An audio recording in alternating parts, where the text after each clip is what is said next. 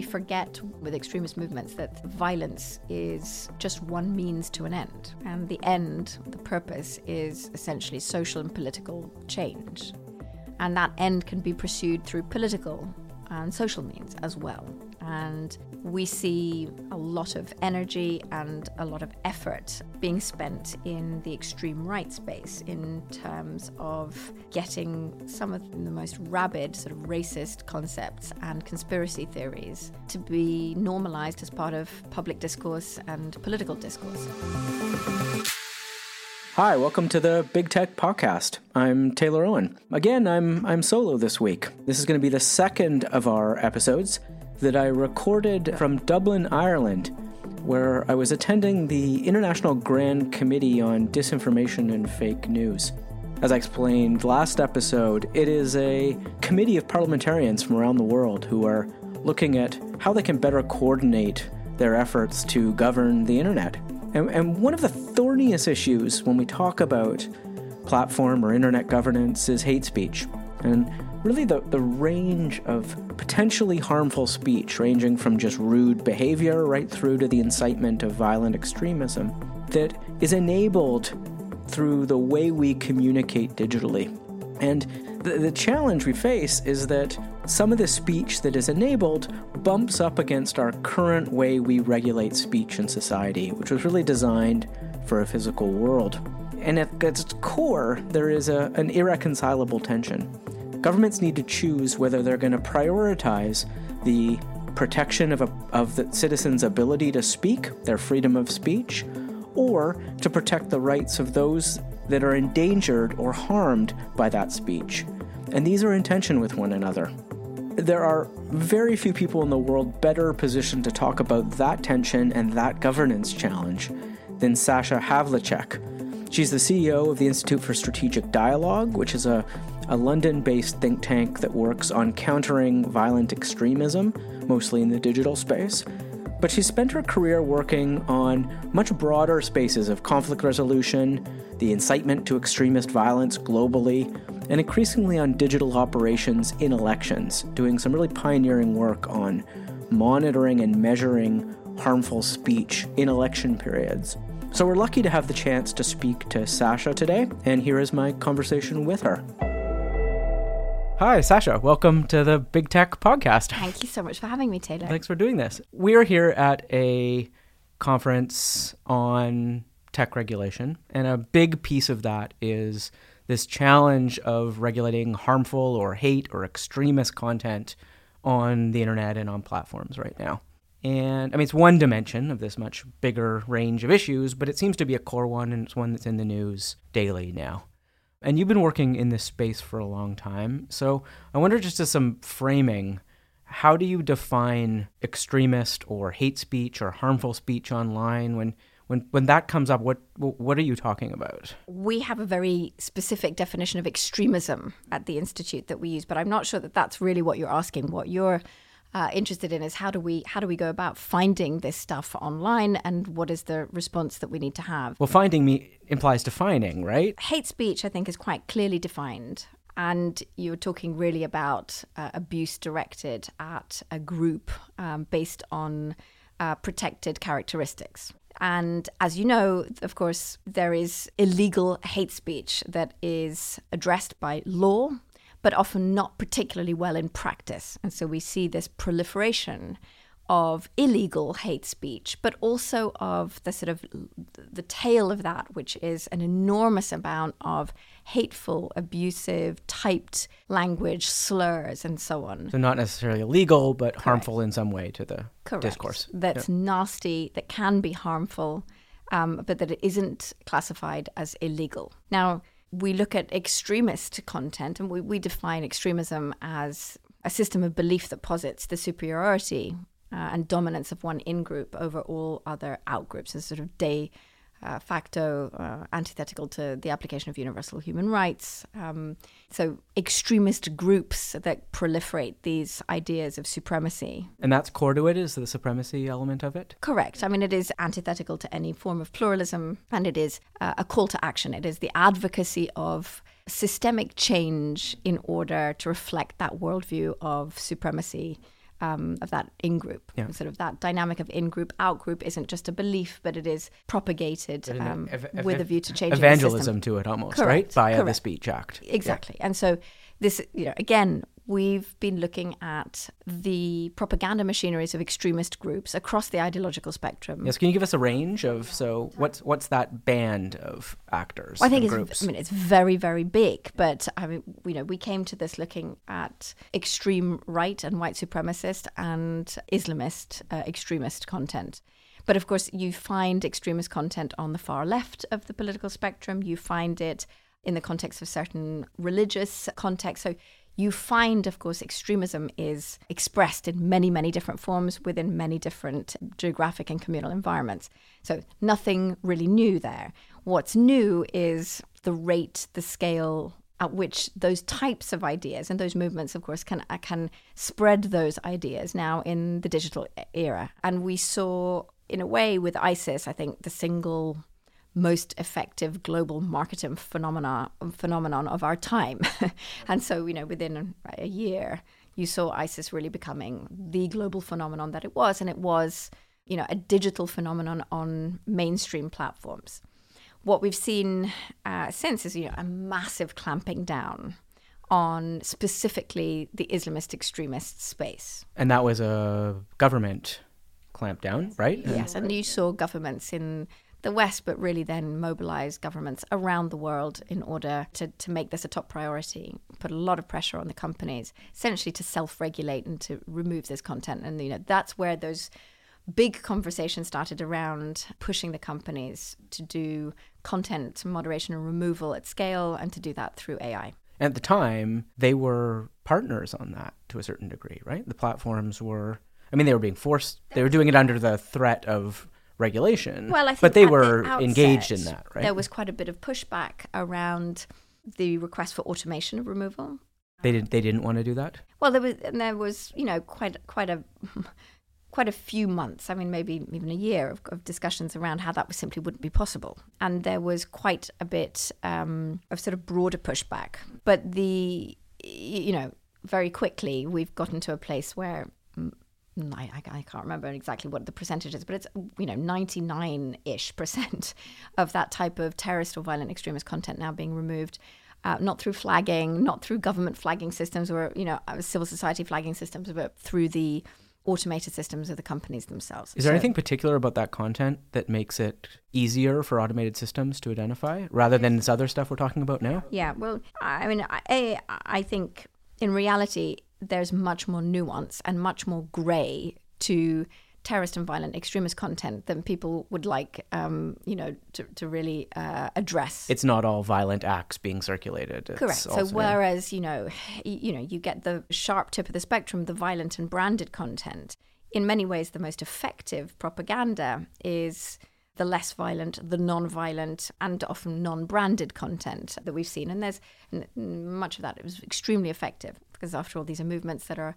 inviting people to come in based on a sense of common purpose, camaraderie, brotherhood, sisterhood, nurturing, and so on and so forth. It isn't just violence. And so there's a very, very broad spectrum of terrorist supporting content out there. And indeed, some of that still goes unaddressed. The challenge with the far right is that this is a network movement that doesn't sit on the UN prescribed terrorist list. And so it lends itself less easily to the sorts of measures that have been taken around Islamist content. And as a result, it is much, much more available. This type of content is much, much more available. The tragedy in Christchurch has, I think, brought home the need for a major policy and operational response to this, the proliferation of white supremacist and far-right content. So do you see a continuum then in the types of tactics and tools that were being used in these more extreme movements to what's now being almost mainstreamed into our politics now? Irrespective of the differences in the ideological frame, essentially they do more or less the same thing, which is they speak to different types of audiences in fairly targeted ways in order to bring people progressively more and more on side. And they do a lot of work to undermine opponents and to delegitimize opponents. And so this, of course, is, common across the board. They are more or less present on different types of platforms. their information operations take slightly different shapes and forms. We see increasingly around the far right the development of a sort of alt media network, which is extremely active and dynamic, much more public facing, much less hidden in many ways than the Islamist space. So again, in fact, it's the opposite of they're trying to be as seen as possible, right? Yeah, and the objective there really is around mainstreaming. So I think they know how to skate that. So sort of they understand the line between legality and illegality and acceptability and unacceptability, correct, like where that threshold is, exactly, right? Of what's the difference between mainstreaming and radicalizing? Increasingly, we forget, I think often with extremist movements, that violence is just one means to an end. And the end, the purpose, is essentially social and political change. And that end can be pursued through political and social means as well. And we see a lot of energy and a lot of effort being spent in the extreme right space in terms of getting some of actually the most rabid sort of racist concepts and conspiracy theories to be normalized as part of public discourse and political discourse, and achieving that quite effectively. So moving to what's happening now, and you work both on these more extreme alt-right communities, certain radicalization efforts, but also just on broader disinformation campaigns, what we'd broadly put in this sort of bucket of either foreign interference or manipulation, media manipulation in various ways online. One of the things, we just had this election in Canada, right? And you were working on it, and we were working on it to a certain degree. And I don't think we saw this kind of acute problem in the way that I think it probably has existed in European countries. Yeah. And or that we saw in 2016. Exactly. So from 2016 on, 8 or so elections, correct, a real pattern of the types of things you're talking about. I'm not sure we really saw that here. But what we did see was this like real degrading of the discourse. Mm-hmm. We saw it very siloed, very polarized, more radical. So like every group was a bit more extreme. And I'm wondering how you make sense of that. Yes. Like what's happening in our ecosystem? So in the disinformation space, we've seen a real evolution since 2016. We've been looking at malign information operations and how they're organized, what the lead actors, the targets and the tactics. So in 2016, I mean, and just after, everybody, of course, was alive to this Russian threat and looking for it. And ever since, I think everybody's been looking specifically for that type of... A very particular type of thing, correct, right? And in fact, most government agencies, international agencies that have been set up to look for this kind of information manipulation in electoral context are looking for foreign state actor interference. In reality, the actors are much, much more complex than that. And you see an intersection of foreign state and non-state actors, transnational non-state actors. We saw, for instance, in the German elections, a kind of interplay, a reinforcing of the type of content that was being put out by the international alt-right and Kremlin sources, for instance. But increasingly what we've really seen is a whole spectrum of transnational non-state actors, special interests from the US, from other countries, specific religious groups, interplay with domestic extreme groups and domestic political actors in this space. And so that bleed becomes a very, very challenging thing for governments to respond to, as well as for the companies really to take on. The other thing I think important to say, we've seen a kind of evolution away from the most obvious fakery. The fakery of content, fake news, this idea. Clear websites that are publishing fake information exactly, and distributing them. Exactly. And fakery of distribution. So the most obvious sort of inauthentic bot activity. Inauthentic bots, which is not to say that we haven't found that type of activity. We do find it. We've found that quite systematically across these elections, but they're much smaller scale. And the overall impact of that, I think, will be fairly limited. One of the things that happened in Canada in the election is there was speculation that there were American Trump supporters infiltrating Canadian hashtags because they looked like coordinated activity, and they were all using the MAGA tags in their profiles. And when we looked at it more closely, it actually looked like it was just people. So they were real people They were Canadian. They were conservatives, obviously. They were Trump supporters. They were using the MAGA label as a signifier of an ideology, probably, right? Not as anything other than just saying they broadly agree with that movement.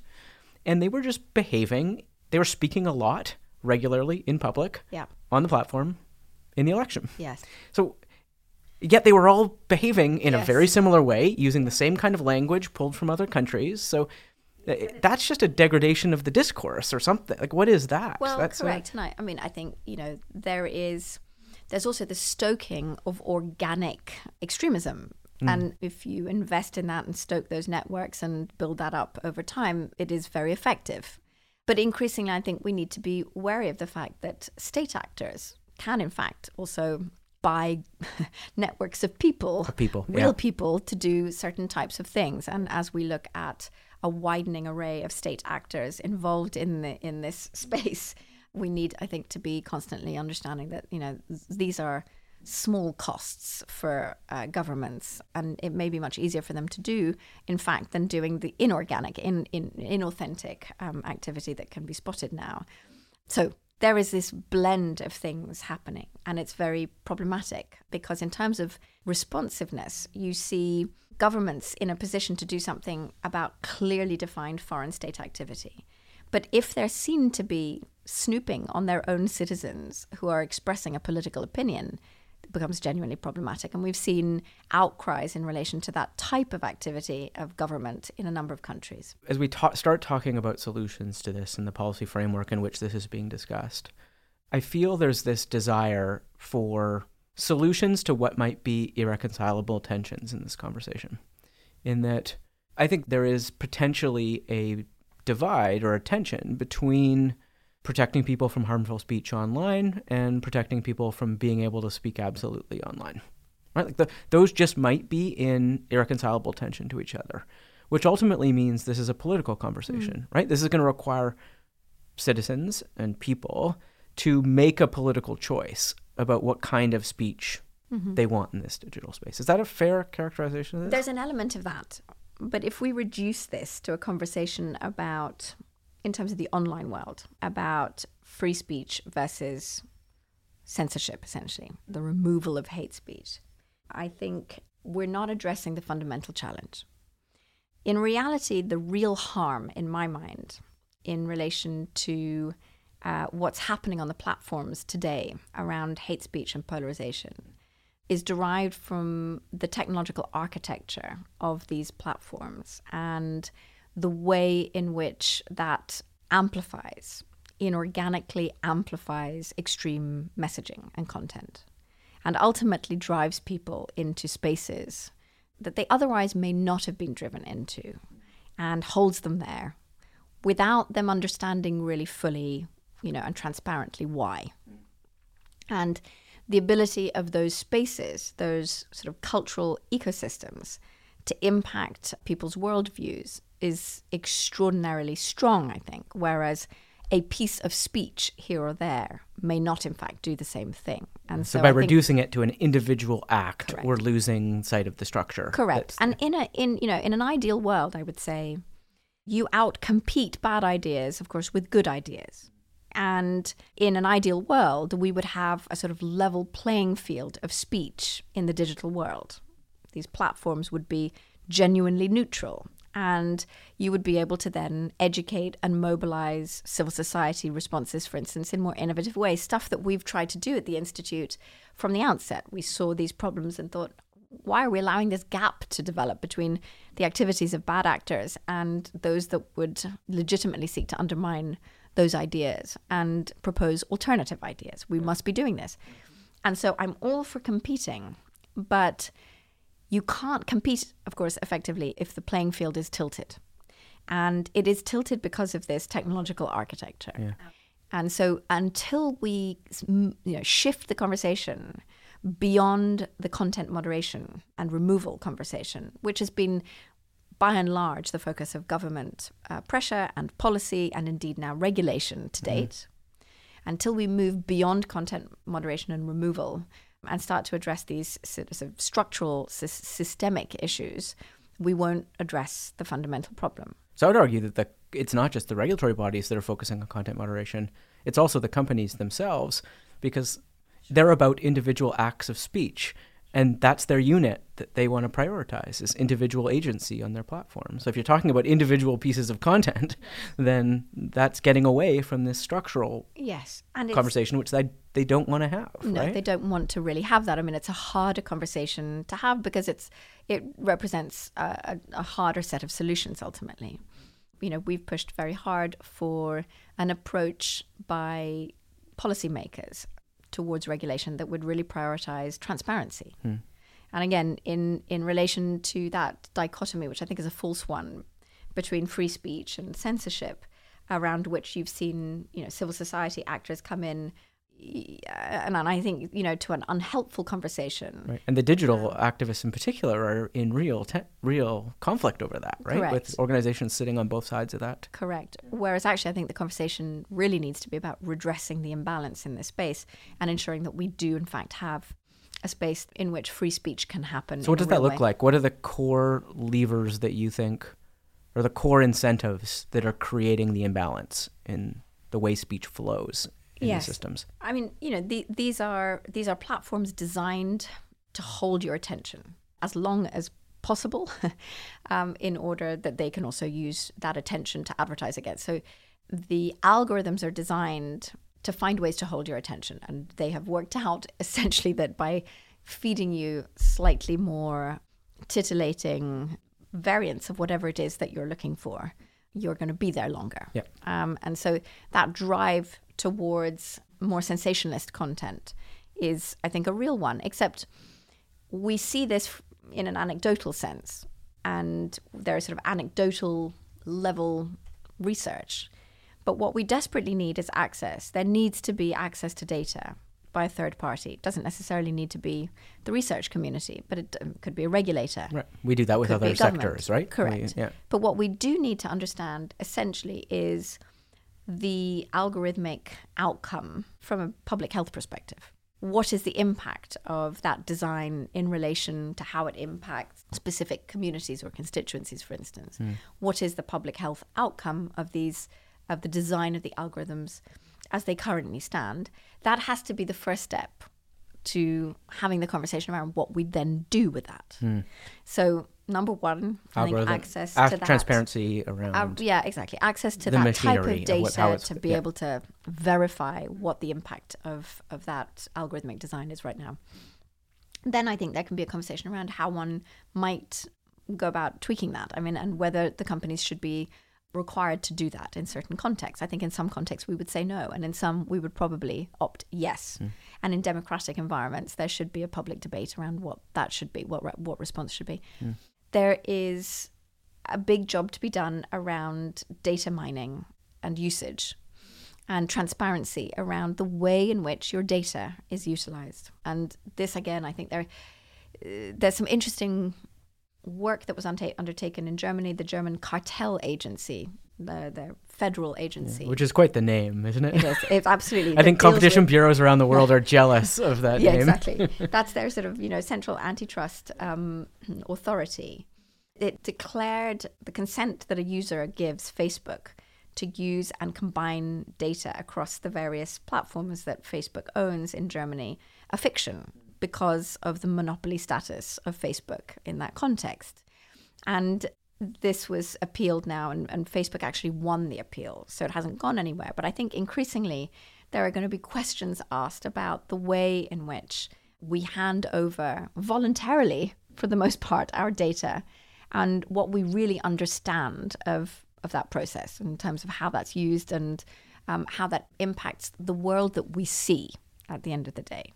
So I think there's a lot of work to be done in that space. So there's a lot of those structural conversations really need to happen.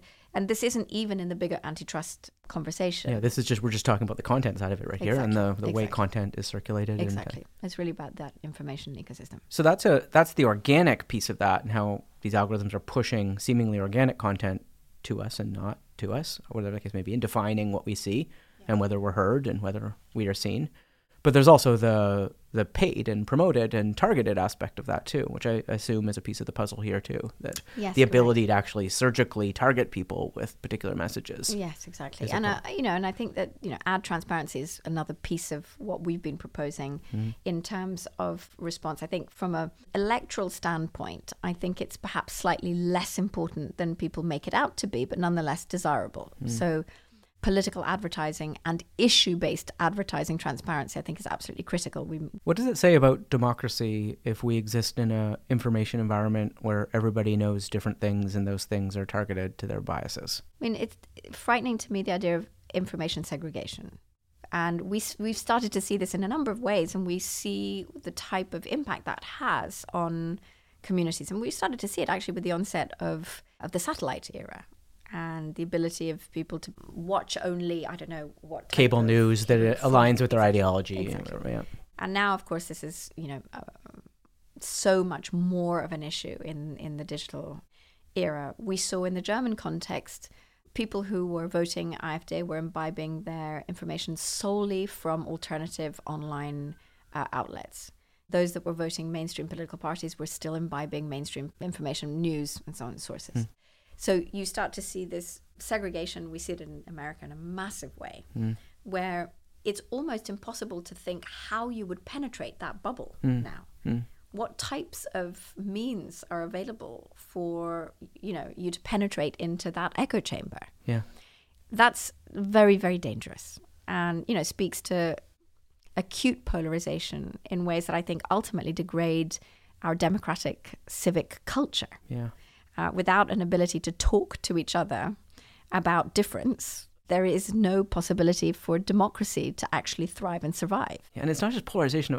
Everyone wants to bucket it as ideological polarization, but it's not just that. It's polarization of everything we know, right? Correct. It's on any one issue. Correct. Exactly. We know different things. Exactly. Exactly. Which is exactly. It's much bigger. I think it's a much bigger problem than just the political space.